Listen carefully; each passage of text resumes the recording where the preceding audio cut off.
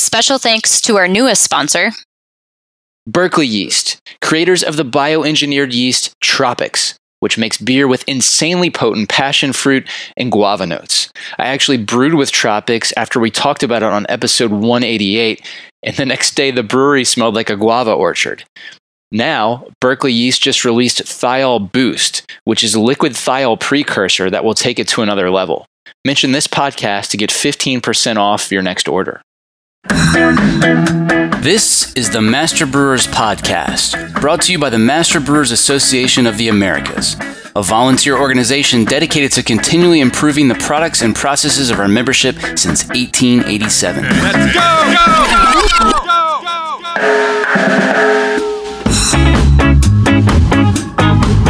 Master Brewers brings you interviews with the industry's best and brightest in brewing science, technology, and operations.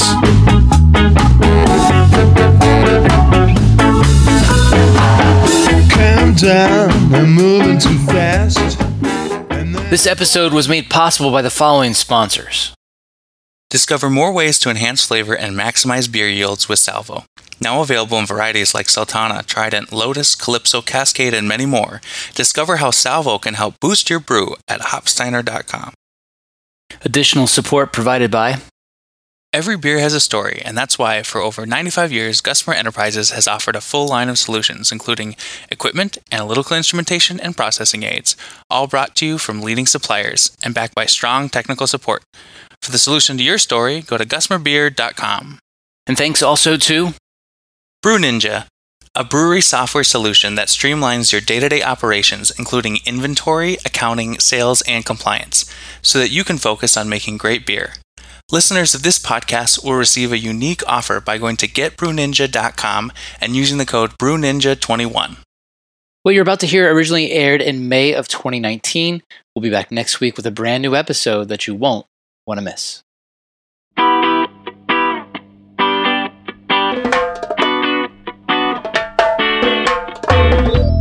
I remember coming in one day after Christmas, and it was extremely cold in our cellar, and 5 of the 10 tanks were leaking all at the same time because we were not monitoring the humidity. This week on the show, Jace Marty tells us how his 159-year-old family-run brewery makes Berliner Weisse. You'll hear all about the various production methods for this unique beer style, as well as all of the complexities, trials, and tribulations that come with the territory. August Schell isn't your typical modern craft brewer. The brewery is actually older than Master Brewers. Give us a little background on the brewery and its Berliner Weisse endeavors. Yeah, first a little bit about the brewery. We're located in New Ulm, Minnesota. We are the second oldest family-owned brewery in the country. We were founded in 1860. We have grown quite a bit over the years. We now make about 120,000 barrels of beer a year. And I know with the latest rankings from the Brewers Association, that puts us at 25th in the country. Our primary focus is on lager beers and German beers. I guess in general, we're very proud of our German heritage, and we've really made that a focal point of the beers that we produce. But starting in 2012 was when we started our Berliner Weisse program. Cool. And how long have you been there? I've been there my whole life. It's family business, so I kind of grew up in the brewery. I've been working, even before high school. I got to do a lot of crappy odd jobs that my dad wouldn't make anyone else do. So I got to learn the ropes that way. And then through high school, I worked in the bottle house. And then once I got back from college, I've been working full time at the brewery. So that's awesome. 18 years now. Not a bad way to grow up. Yeah. Okay, well, like most beer styles, the variety of products under the Berliner Weisse umbrella has become more expansive and complicated over the years. So I'm wondering, what does Berliner Weisse mean to you? Yeah, in a little bit more historical context, for me, Berliner Weisse, it was kind of a pet project that started from home brewing and also with the unique thing that we had at the brewery. And then we had these old wooden tanks. And we were coming up on our 150th anniversary at the time. This is in 2008. And I really wanted to use these wooden tanks that we still had in our cellars. We had 2 of them that were still in the cellars at the time, and we hadn't used them since the early 90s. 1991 is when we decommissioned them. And I just thought it'd be really cool if we could make a beer in it again, just as part of the anniversary celebrations. and we really didn't know what we were doing. So it took a long time, and we kind of missed that window. But that's when kind of shifted focus, and Berliner Weisse was kind of the new end goal with those tanks. I had been into homebrewing sours at home because obviously we couldn't do it at the brewery, and Berliner Weisse was just this obscure style that I kind of fell in love with, became obsessed with, and thought it would be cool to, now that we had these tanks restored, to make Berliner Weisse in these tanks. It was relatively unknown at that time even, and I thought with our focus on German beers and German heritage that it would really fit well with what we're doing and kind of have this special, unique product that we could introduce at the brewery. Tell us a little bit more about the style itself and also how you learned to make it. Yeah, definitely. So Berliner Weisse, like I said, back then it was relatively unknown. I had read about it through, finding little snippets here and there in books and from what I can understand. But where I got my information from was from my time at the VLB and my teacher, Kurt Marshall and Birgit Meyer. They were both the ones that really did a lot of the education. So a lot of this information comes from them. I just wanted to acknowledge that. And really, I have them to thank for all of what we've done here at Schell's. But it's a top fermenting beer, traditionally made with barley and wheat. And it was produced via a mixed culture fermentation. So Saccharomyces cerevisiae, just a top fermenting ale yeast, no real specific mention of it, and then the key being lactic acid bacteria. These are low gravity beers, 7 to 10 Plato, and had a fairly high content of lactic acid. And then they were also traditionally bottle conditioned, and with that was the use of a secondary fermentation yeast, and that's Brettanomyces. And that really what gave that beer its characteristic flavor. Brettanomyces is a super attenuator, so it really dried the beer out. You ended up with a highly carbonated beer. Usually with the addition of wheat, you had a thick, stable foam head. And then you had this, refreshing, tart yeast, Brett yeast kind of aroma to it that was like apple or yeast cidery. And it was also very flavor stable because of that high acid content. There's basically 3 different approaches to brewing Berliner Weisse. There's sequential, parallel, and mixed. Before we get into how August Schell does it, let's run through those possibilities. Yeah, so the 3 different methods, this is kind of what I've, for the sake of kind of explaining it to people, I try to talk about these 3 different production methods for Berliner Weisse. And these go back to when kind of the high point of Berliner Weisse, turn of the century in the 1900s, when it was being produced by over 40 breweries just in the city of Berlin. And it was really, a very, in vogue type of beer, right before, anyone that has ever read a history book knows what happens next. But, so yeah, a lot of this information kind of comes from the research that I could and research I could find. So the first one, and I think this is the one that's probably most familiar with craft brewers today, would be the sequential production or the Franca acidification method. And so this method is what we know as kettle souring. So you take unhopped, unboiled wort, you add a pure culture of lactobacillus, where you do your acidification inside the kettle. Once you hit your target pH or total acidity, you bring it up to a boil, you heat sterilize it, cool it back down, you pitch a regular brewer's yeast, and then fermentation is like a regular beer, and you package it. There is no mixed culture fermentation. It addressed the difficulty of having that, potential spoilage throughout the brewery with bacteria and wild yeast. You could finish it just like a regular beer, and it was ready to consume quickly. And what's unique about this method is that it was patented by a brewery, this Franca, and it never really gained popularity in the city of Berlin. There are some old ads, if anyone's ever read Ron Pattinson's blog, I know he has it where it's listed in there where they were advertising the Franca acidification method, and I believe that brewery went out of business within 2 years, just because it lacked that characteristic aroma that you got from the other 2 methods of production. Is that why we think that didn't really catch on, just because the aroma was different? Yeah, but what's unique about this is that because it was written about, because this brewery had patented it, it's very well documented in the historical context, even though it never really caught on. It was kind of this weird anomaly that it was written about a lot, never really used, but then when you try and recreate this traditional style and you start to do research, well, you think that this was the way that it was done. And so it's kind of spun off into this whole new style of brewing here in the United States based on what we think is traditional, even though it never really was. And I think that's always kind of an interesting point I like to bring up in talking about the history of Berliner Weisse. Yeah. Okay. Well, Kindle is obviously a well-known producer of the next method. So let's hear about their approach. So this would be the parallel production method, and this is what people always think Kindle does: is they kettle sour, but that they kettle sour. But it's actually what they do is quite a bit different. They take unhopped wort and they split it. They do one pure culture lactobacillus fermentation, and then they take the other half of the wort, boil it with hops, and they do a pure culture yeast fermentation with a brewer's yeast fermentation. Then they blend the two together to hit their target pH or acidity, and then they sterile filter it and package it.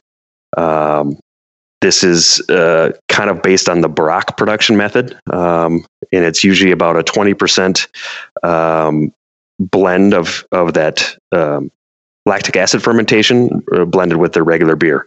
And then it's in a sense like kettle souring, where you're fixing your focus is on the acid level, and you're fixing that level. But instead of heat sterilizing it, they're using a filter to sterilize it there. And then there's no additional bottle conditioning or re-fermentation inside the bottle. The beer is completely sterile at that point.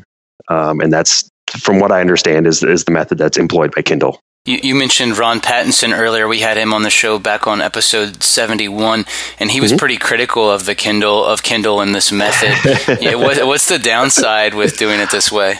I mean, I'm not gonna say bad things about Berliner Weisse breweries that are true breweries, but I think or some people's criticisms in Ron's is that it doesn't have that full rounded bouquet that was characteristic of classically made Berliner Weisses. It's maybe one-dimensional and very focused on just the acid element of it, and it's also kind of made to be mixed with syrups. So it's extremely acidic. If you ever get a chance to have one unblended, it's very, very acidic, because it's made to be have that sweet raspberry woodruff syrup added to it, so you get this sweet sour thing going on, almost kind of like an alcopop. Essentially, it makes for a very cool looking beer in a beer garden, but I think the purists will disagree in the the flavor of that style of Berliner Weisse. Okay, well, tell us about the third method, which is the sort of the classic mixed production. Yeah, so the mixed culture fermentation method is one that was probably most widely used in Berlin, and the one that people, historians or purists would say produced a true, authentic Berliner Weisse. And this could have been, done any number of different ways within each brewery, but the basic thing is that you take a hopped unboiled wort, you pitch a mixed culture of yeast and bacteria, and then after a short primary fermentation, it's an ale yeast, so maybe a week, it goes straight into bottles for bottle conditioning, and with that you have your Brettanomyces in there, and that bottle conditioning usually 8 weeks or so, and that's where the characteristic flavors begin to start to develop. There's little to no wort boiling in this method. Why is that? Because you want some acid production. Hops are antibacterial, and so it's really counterproductive to boil it with hops, because you're trying to make something that's acid. That's why hops were used, to obviously prevent bacterial spoilage, you could say. So this is a way, like Belgian beers, where you're using very sparse amounts of hops, or like in the case of Belgians, they're using aged hops, where you're getting very small amounts of bitterness contribution, because you want the bacteria to flourish inside this beer. Talk about the difference in strategies. Some brewers are doing a hold above 180 Fahrenheit, and others are actually doing a brief wort boil. What's the difference in strategy there? Yeah, so Dr. Schoenfeld, who did a lot of research, he was the director of top fermenting beers at the VLB. He kind of championed that even though you're not boiling it, because of boiling, precipitates proteins, and that's, you want this beer to have a very thick, stable foam head, and also because bacterial has proteolytic capabilities. By bringing the wort up to 180 degrees Fahrenheit, or even just a quick boil, that was a way of preventing any bacteria that may be on the husks of the barley or the wheat. You're kind of killing those off, and you're only using the bacteria that you want in the fermentation. Schultheiss, which is now part of Berliner Kindl Schultheiss Brewery, which occupies Berlin's last remaining industrial brewery, had its own twist on the mixed production method. Let's hear about that. Yeah, so Schultheiss is the one that people, if you've ever read Michael Jackson's book, he just would, wax poetically glow about how great the Schultheiss Berliner Weiss was. And Ron Pattinson as well. They both pointed to this one as being the classic example of what a Berliner Weiss should be. And Schultheiss used this classic mixed culture fermentation method, although they had a little bit of a twist to it. What was unique with them is they would start with, again, unhopped or hopped unboiled wort, very lightly hopped. They targeted about 5 IBUs using a hop extract. And then they would pitch a mixed culture of top fermenting yeast and Lactobacillus delbrueckii in an open fermenter. But they would also at that same time add a small portion of 3 to 6 month old beer that was blended in, and that was used to preserve the characteristic. It was almost like making sourdough bread, where you're adding a small portion of the aged one to kind of guide the flavor profile. It would ferment 3 to 4 days, kind of in a traditional ale fermentation temperature. And then it would go into a secondary ripening in their conditioning cellars, where it would age from 3 up to ideally 12 months or so. At, again, slightly warmer temperatures, room temperature or so. And then that's where it would get that characteristic aroma, and the acidity would build as well. So say after 12 months, the beer would then be packaged where it was krausened with 1-day old fermenting beer, and they would also add another fresh pitch of Lactobacillus delbrueckii at bottling. The beer is bottled then. They would bottle condition it, say 4 weeks or so, and then it was ready to drink once it left the brewery. But what was unique about the Schultheiss is that not only had this beer been aged for an extremely long time, and it was only 3 to 3.5% alcohol, people that really were big fans of this style would keep these bottles, say, for 1 to 2 more years, in a cellar or something, because they knew that the beer would continue to develop over time. And that's where it really got its, estery fruitiness and acidity and very, that fine fragrant aroma that it was known for. Talk about some of the challenges that come along with the classical mixed production method. Yeah, and with this classical method that the purists said produced the best version, there's a reason why these other methods were developed, and it's because it also came with a lot of problems. Inconsistency is a big thing. You're dealing with a mixed culture fermentation. It's really hard to keep a stable mixed culture going generation over generation over generation. That's why you see with like Schultheiss addressing that and adding back older beers and also repitching fresh bacteria at bottling. That was definitely a problem, inconsistency. And then, the variability with carbonation levels. You're dealing with Brett, which was not at the time very well understood at the turn of the century. And so overcarbonation was definitely an issue. And that's why you see in the old pictures, they had these massive glasses, because they knew that the bottles, generally when they pour them in the glass, would just foam up like crazy. And so you needed this oversized glass that almost some of them looked like dog bowls or like just giant chalices that you'd see were just completely, like a head of a cabbage inside of it, So overcarbonation was definitely an issue, and that clearly was addressed through the glassware, but you knew that was a problem all the time. And then reproducibility, again, with just mixed culture and the variability of Brett, it's really hard, and I can speak from experience that it's really hard to reproduce beers when you're dealing with all these different organisms that behave differently and ferment and reproduce at different rates. So reproducibility was definitely an issue. But the flip side of that, for modern day craft brewers, is that's also people view that as a positive. Having different versions, and experimenting with different breadths and different levels of acidity, how the flavor evolves over time. People, embrace that these days. And so I think there's also a lot of opportunities with this classical production method because of, the unknowns and the variabilities and stuff like that. So that's why one of the reasons that we focus on the classic mixed culture method. And I think where it's really exciting and there's a lot of different ways you can take this style. Brewers take very different approaches when they attempt to brew styles like this. Some people value authenticity above all else. Others are more concerned with optimizing certain flavors. And of course, anyone has to consider what is realistic given their equipment and resources. How did August Schell first approach the prospect of brewing Berliner Weisse?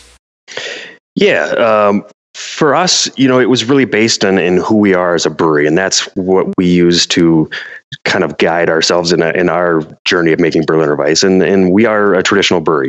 That's something we're very proud of. And so for us, making it the traditional mixed culture way was the way we were going to go about doing it. And that's not to say that the other methods are right or wrong. And I think that's a great thing about Berliner Weisse is it can be a lot of different things depending on what you want it. You can, we age our beers 1, 2, 3 years, and it's almost more wine-like, champagne-like, or you can have a very, light, refreshing kettle sour that is simple and easy to drink and dumped with lots of fruit or hops and crazy flavors. And that's, another way of taking it too. So Berliner Weisse can really cover a wide spectrum of flavors. And even if going back to what traditional levels of acidity were, that beer was meant to be drank fresh.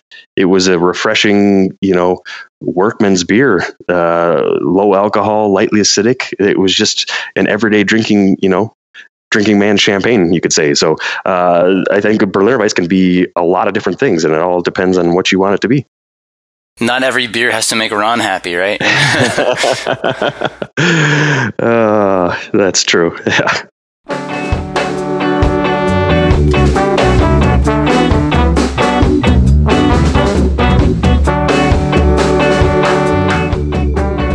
Coming up, you get this weird stretch where the primary culture starts to die off and you get some of those autolysis flavors, and you start to sweat a little bit on thinking you screwed some stuff up, but you just got to be patient, and that's when the magic starts happening. I'm John Bryce, and you're listening to the Master Brewers Podcast from the Master Brewers Association of the Americas.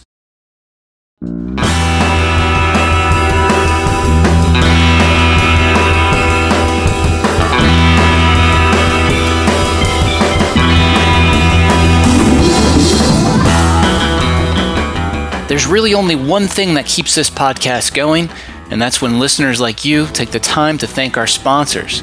The next time you talk to a rep from one of these companies, be sure to thank them for their generous support.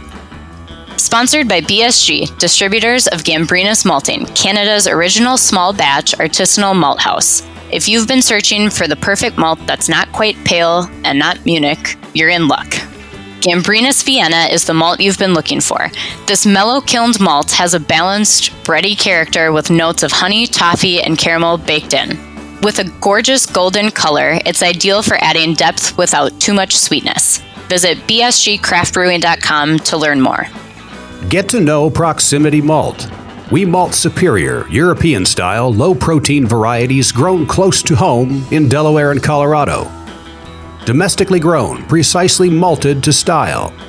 With our team of seasoned experts and 2 brand new malt houses, try what's really new in malt. Check us out at www.proximitymalt.com.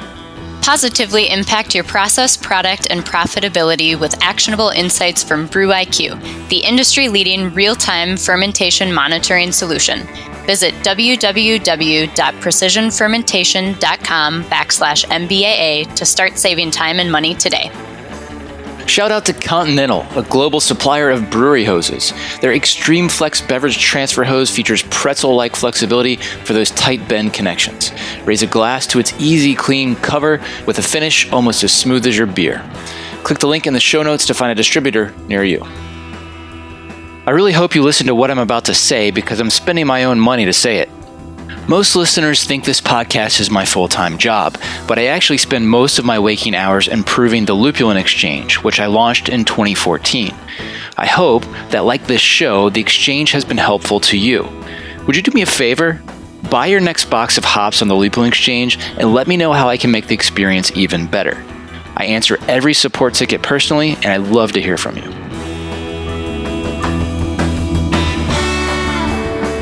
And here's what's coming up on the Master Brewers calendar.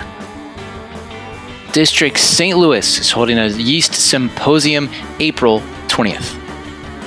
District Northwest meets in beautiful Hood River April 21st and 22nd. The District Carolina Spring Social is April 29th at Beer Study Durham.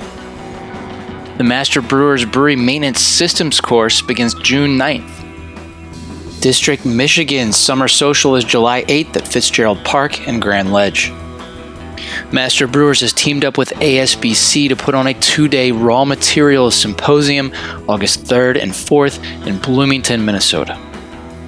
The world-famous Master Brewers Brewing and Malting Science course begins September 29th. The 2023 Master Brewers Conference will be October 6th through the 8th in Seattle, Washington. Check out the full calendar of events at mbaa.com for more details or to find a district meeting near you. Haven't joined Master Brewers? Now's the time. Just for listening to the Master Brewers podcast, become a member for $123 for the year. Head over to mbaa.com and use code BEER2023 when you join.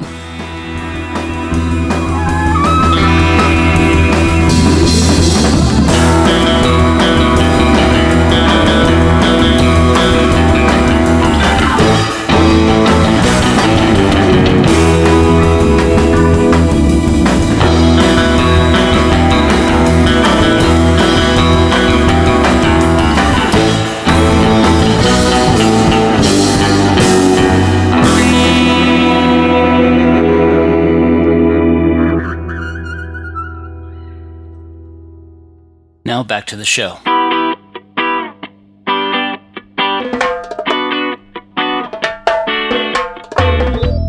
You guys are using Cypress tanks at August Schell, and that's probably not the first thing that comes to mind for most brewers who set out to make Berliner Weisse.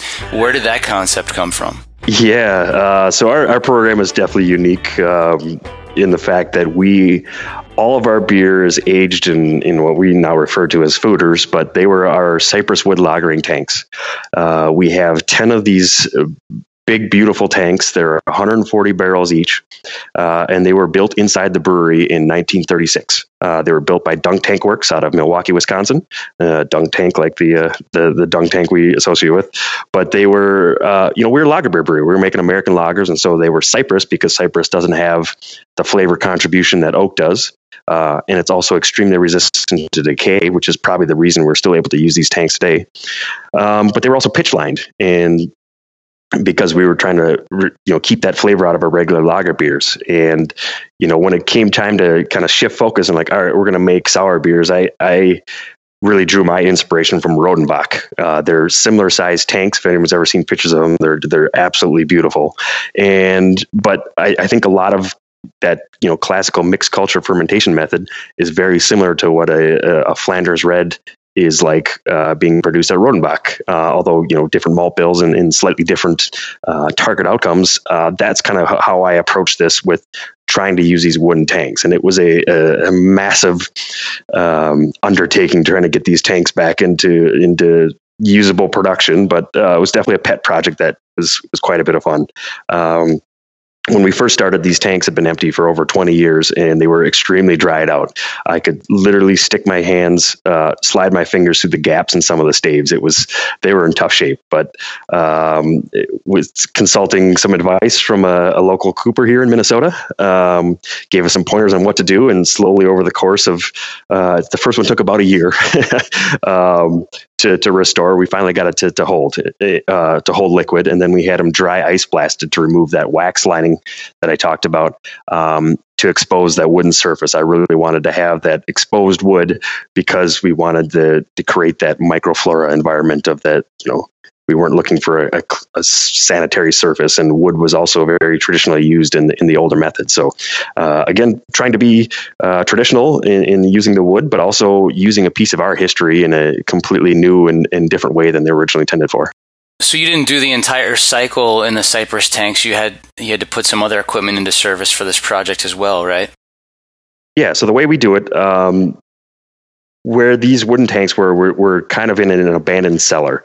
And so when we started off making the beers, we kind of had to use a hybrid method of the Baroque method and the traditional mixed culture method. And that was because we didn't have, we had 2 stainless steel tanks in there that we weren't using in addition to the wooden tanks, but they were not big enough to ferment the whole batch of beer in it. So I thought it would be interesting to just use one of them to do that pure culture lactic fermentation. And then we would ferment the other half in one of our regular ale tanks.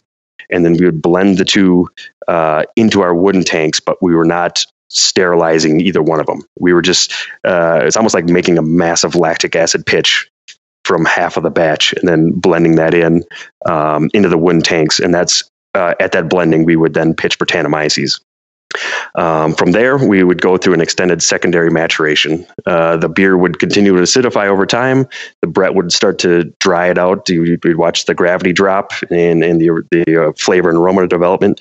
And it was all dependent on when the pH, total acidity, and gravity would all kind of stabilize, and then the flavor would get to a place that we liked, based on the acidity and also the aroma.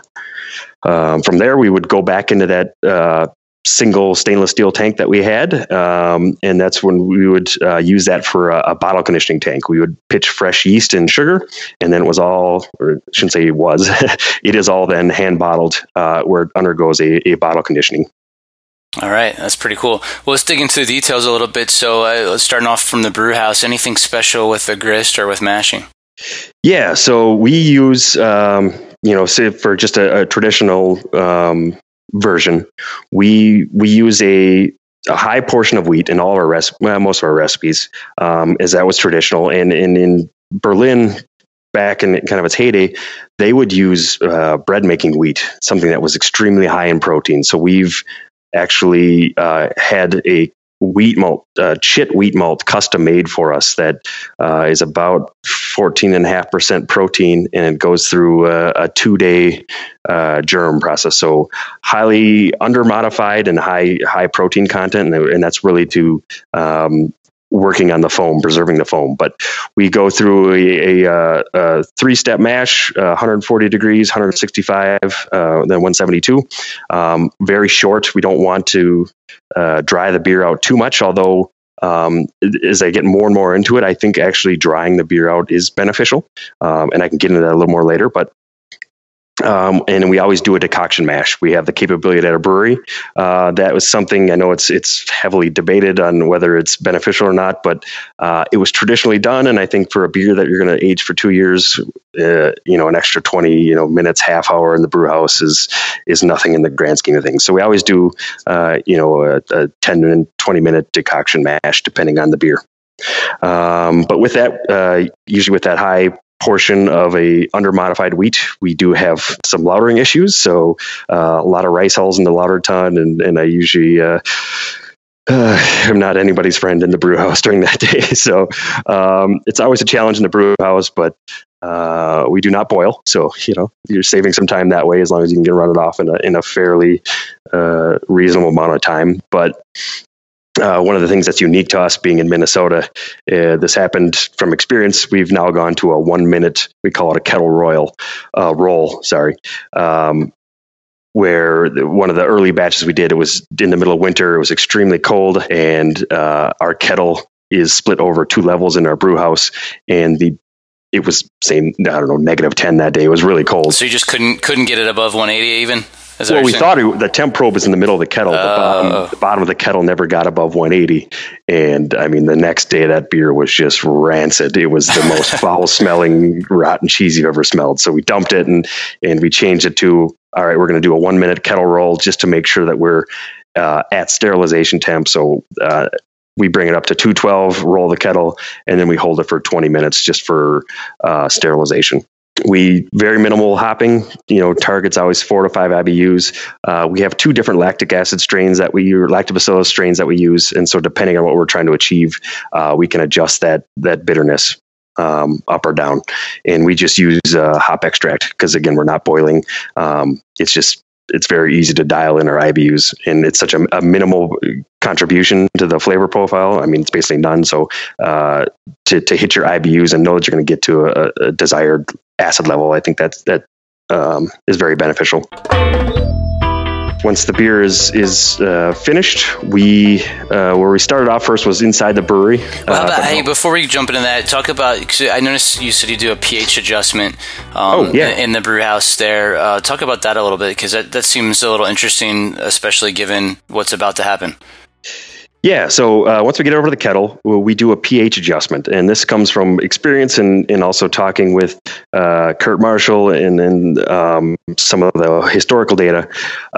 We use a Lactobacillus brevis strain that is extremely proteolytic, and it just destroys foam. And some of our early beers, the foam stability was not very great, and so he recommended doing a pH adjustment to bring it below 4.7 pH, and that gets it out of that proteolytic range and really helps to preserve the foam. So we actually do it twice. We adjust in the kettle, and it seems to, by the time we bring it over the whirlpool, it wants to buffer back. So we always double check it once it's in the whirlpool, and if we have to adjust it again, we will adjust it to try to make sure that we're below 4.7 pH. And we just use regular lactic acid. It's not very much. It does not contribute at all to the flavor, but that a little bit of an adjustment of pH, bringing it from say 5.3 down to 4.7, makes a huge difference in the foam stability of the final product. All right, so tell us what the fermentation looks like. Yeah, so when we cool the beer down, we cool it down to regular ale fermentation temperatures, and then we have to move it out to our sour facility. We built trying to separate separate the two from any potential risk of cross-contamination. So we actually pump it into a tanker truck and bring it across town to our sour facility where we offload it, and that's where we pitch our mixed culture fermentation. Early on, we used to do separate fermentation tanks, but we just had a lot of issues with keeping our lactic acid tank free of ale yeast. It's the opposite of what you think. And so we've gone into doing 100% mixed culture fermentation, and we split it into, we now have new tanks that we are able to do the entire fermentation in a mixed fermentation within one fermenter. Fermentation is, low to mid. When you were splitting it before, were you just splitting it 50-50, or how was that? Yeah, it's evolved over the years. When we first started off, it was a 50-50 split. We would ferment half with just nail yeast, half with just lactic acid bacteria. Then we went to almost an 80-20 because we had these transport totes that we could just do. It's about 20% of the wort that we would just pitch bacteria in, and then the rest was in that bigger tank. And now that we have tanks that we can actually ferment the entire batch in for primary fermentation, we'll do 100% now, where it's just a mixed culture fermentation. Offloading from the truck, we will pitch inline yeast and bacteria, and we will do, say, 5 to 6 days fermentation, 68 degrees Fahrenheit, just a regular ale fermentation. And after that time, the beer has a very, very light acidity. The pH is barely below a normal beer pH at the end of fermentation, and it's pretty bland. It's a not exciting beer, but you're kind of building the base at that point. So from there, we will transfer it into our cypress wood tanks, and inline we will pitch Brettanomyces, and that's really where the flavor begins to develop over time. We use 2 primary strains. One is a Brettanomyces bruxellensis, and the other one is a Brettanomyces clausenii. And both of those came from closed East German Berliner Weiss breweries. Both have very different flavor characteristics, and so depending what we're trying to accomplish, we'll pitch 1 or 2 or both of those strains. And this is where time really slows down. It seems like almost for a month nothing really happens. It's once the Brett, which is notoriously slow acting, once that kind of gets acclimated and starts doing work, starts breaking down those dextrins, it's going to start liberating some simple sugars for the bacteria to start working on. Bacteria also works off of autolysis, so you get this weird stretch where the primary culture starts to die off, and you get some of those autolysis flavors, and you start to sweat a little bit on thinking you screwed some stuff up, but you just got to be patient, and that's when the magic starts happening. You'll start seeing the gravity start to drop, then the pH starts to drop, and then your acidity start to building, and that's when you know that the Brett and the bacteria are starting to work together. And it really depends from there on what kind of the base beer is and what we're trying to accomplish. Our shortest beer we've ever done is 6 months. So our longest, I'm looking at a tank here that now has been in here for coming up on 2.5 years, and it's still got some time to go yet. So it really depends on what we're trying to accomplish. And again, going back to that variability of pitching rates and stuff, that also determines how long the beer is going to age inside one of our tanks. Wow. Okay. And I know you said you bottle condition. Do you also do any draft with this as well, or is it only bottled product? Yeah, so we do everything we do, draft our bottles is bottle conditioned. Wanted to be as traditional as possible. And I also think that having that re-fermentation in the bottle just adds another little, layer of complexity. And I think that really helps with that tight foam that you get from a naturally conditioned beer. So when the beer that, a tank is ready, that we like that flavor profile, we will transfer it back into stainless. And then we do it in batches where we'll pitch a fresh sugar. We just use dextrose. And then we use a bottle conditioning yeast. Because our beers age so long, most of that regular, the primary fermentation yeast is dead. And so to rely solely on Brettanomyces to recarbonate a beer, I don't think would be very reproducible. So trying to take that out of the equation. And so we always pitch Lalaman CBC1, which works great. We dose both of them in line. They're hand bottled still. We cork and cage all of our bottles, and then we hold it for now we've gone up to 2 months of bottle conditioning. The beer is basically fully carbonated within 2 weeks, but it just seems like that the beer gets a little bit of bottle shock and that if you give it 2 months, that it really kind of works out its little weird flavors. It kind of goes through like a mini, we call it the dirty sock phase, where Brett kind of kicks up and it kicks off these like kind of weird flavor. So it works through that. You can, if there's any issues with THP, is kind of that soggy Cheerio flavor. We try and store them very warm, 75 degrees or warmer, and it can work through those off flavors. And sometimes we have to sit on them longer, but we've gone to now where we age them for 2 months minimum. Awesome. Okay, so you've now been doing this for something like 7 years, I think. It's a pretty complicated process with a lot of opportunities for surprises or disaster. What have been some of the biggest challenges or scariest moments? There's been a lot. We've definitely dumped a lot of beer. And I think for anyone, and I think that goes, for any style of beer that you're making, if you know that the beer is bad, just dump it and move on. It's not worth trying to push a bad product on the consumers. I think that's only going to damage your reputation, and especially for sour beers where you're already starting off with a niche product and trying to introduce people to it.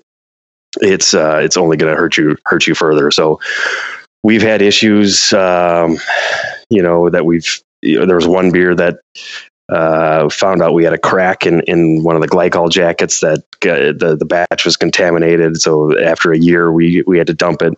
I remember coming in one day after Christmas, and it was extremely cold in our cellar, and 5 of the 10 tanks were leaking all at the same time. Oh no! Because we were not monitoring the humidity in our cellar, and so that was a day of just utter chaos and panic, trying to get them to swell and rehydrate and stop the leaking. How did you do that? It's a lot of hot water. I have a hoop driver and a hammer, so a lot of trying to drive down the hoops of the tanks to trying to get them to hold again. We still have some of the original pitch from when they were pitch lined. So I'd use a torch and just jamming pitch inside of them, trying to get it to stop. It's been a long process, and definitely a labor of love with all the things that we've had go wrong. Wow. And like you said, you're trucking the wort over to a separate building. Any unique challenges with that? Has that been a big headache? Oh yeah. We first started in totes, and we would move 4 totes at a time, and that was cleaning 4 separate tanks, and then we had to do 2 trips. So it was just like days of CIPing these tanks just to move it over, the small portions at a time.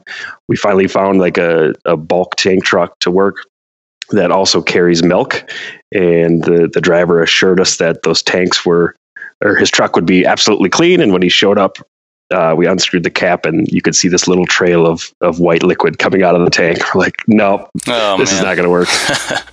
So we've since we get the truck goes as a kosher wash, which is a certified sterilized wash.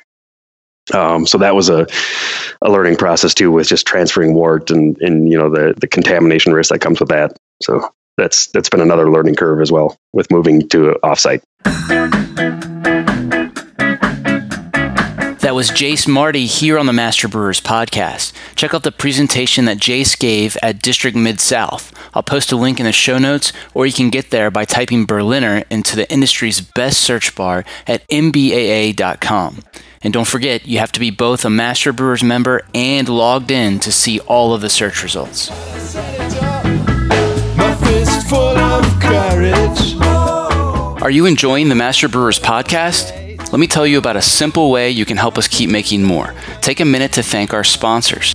There's no way we could produce this show without generous support from sponsors like Hopsteiner, Brew Ninja, Proximity Malt, BSG, Gussamer, and Precision Fermentation.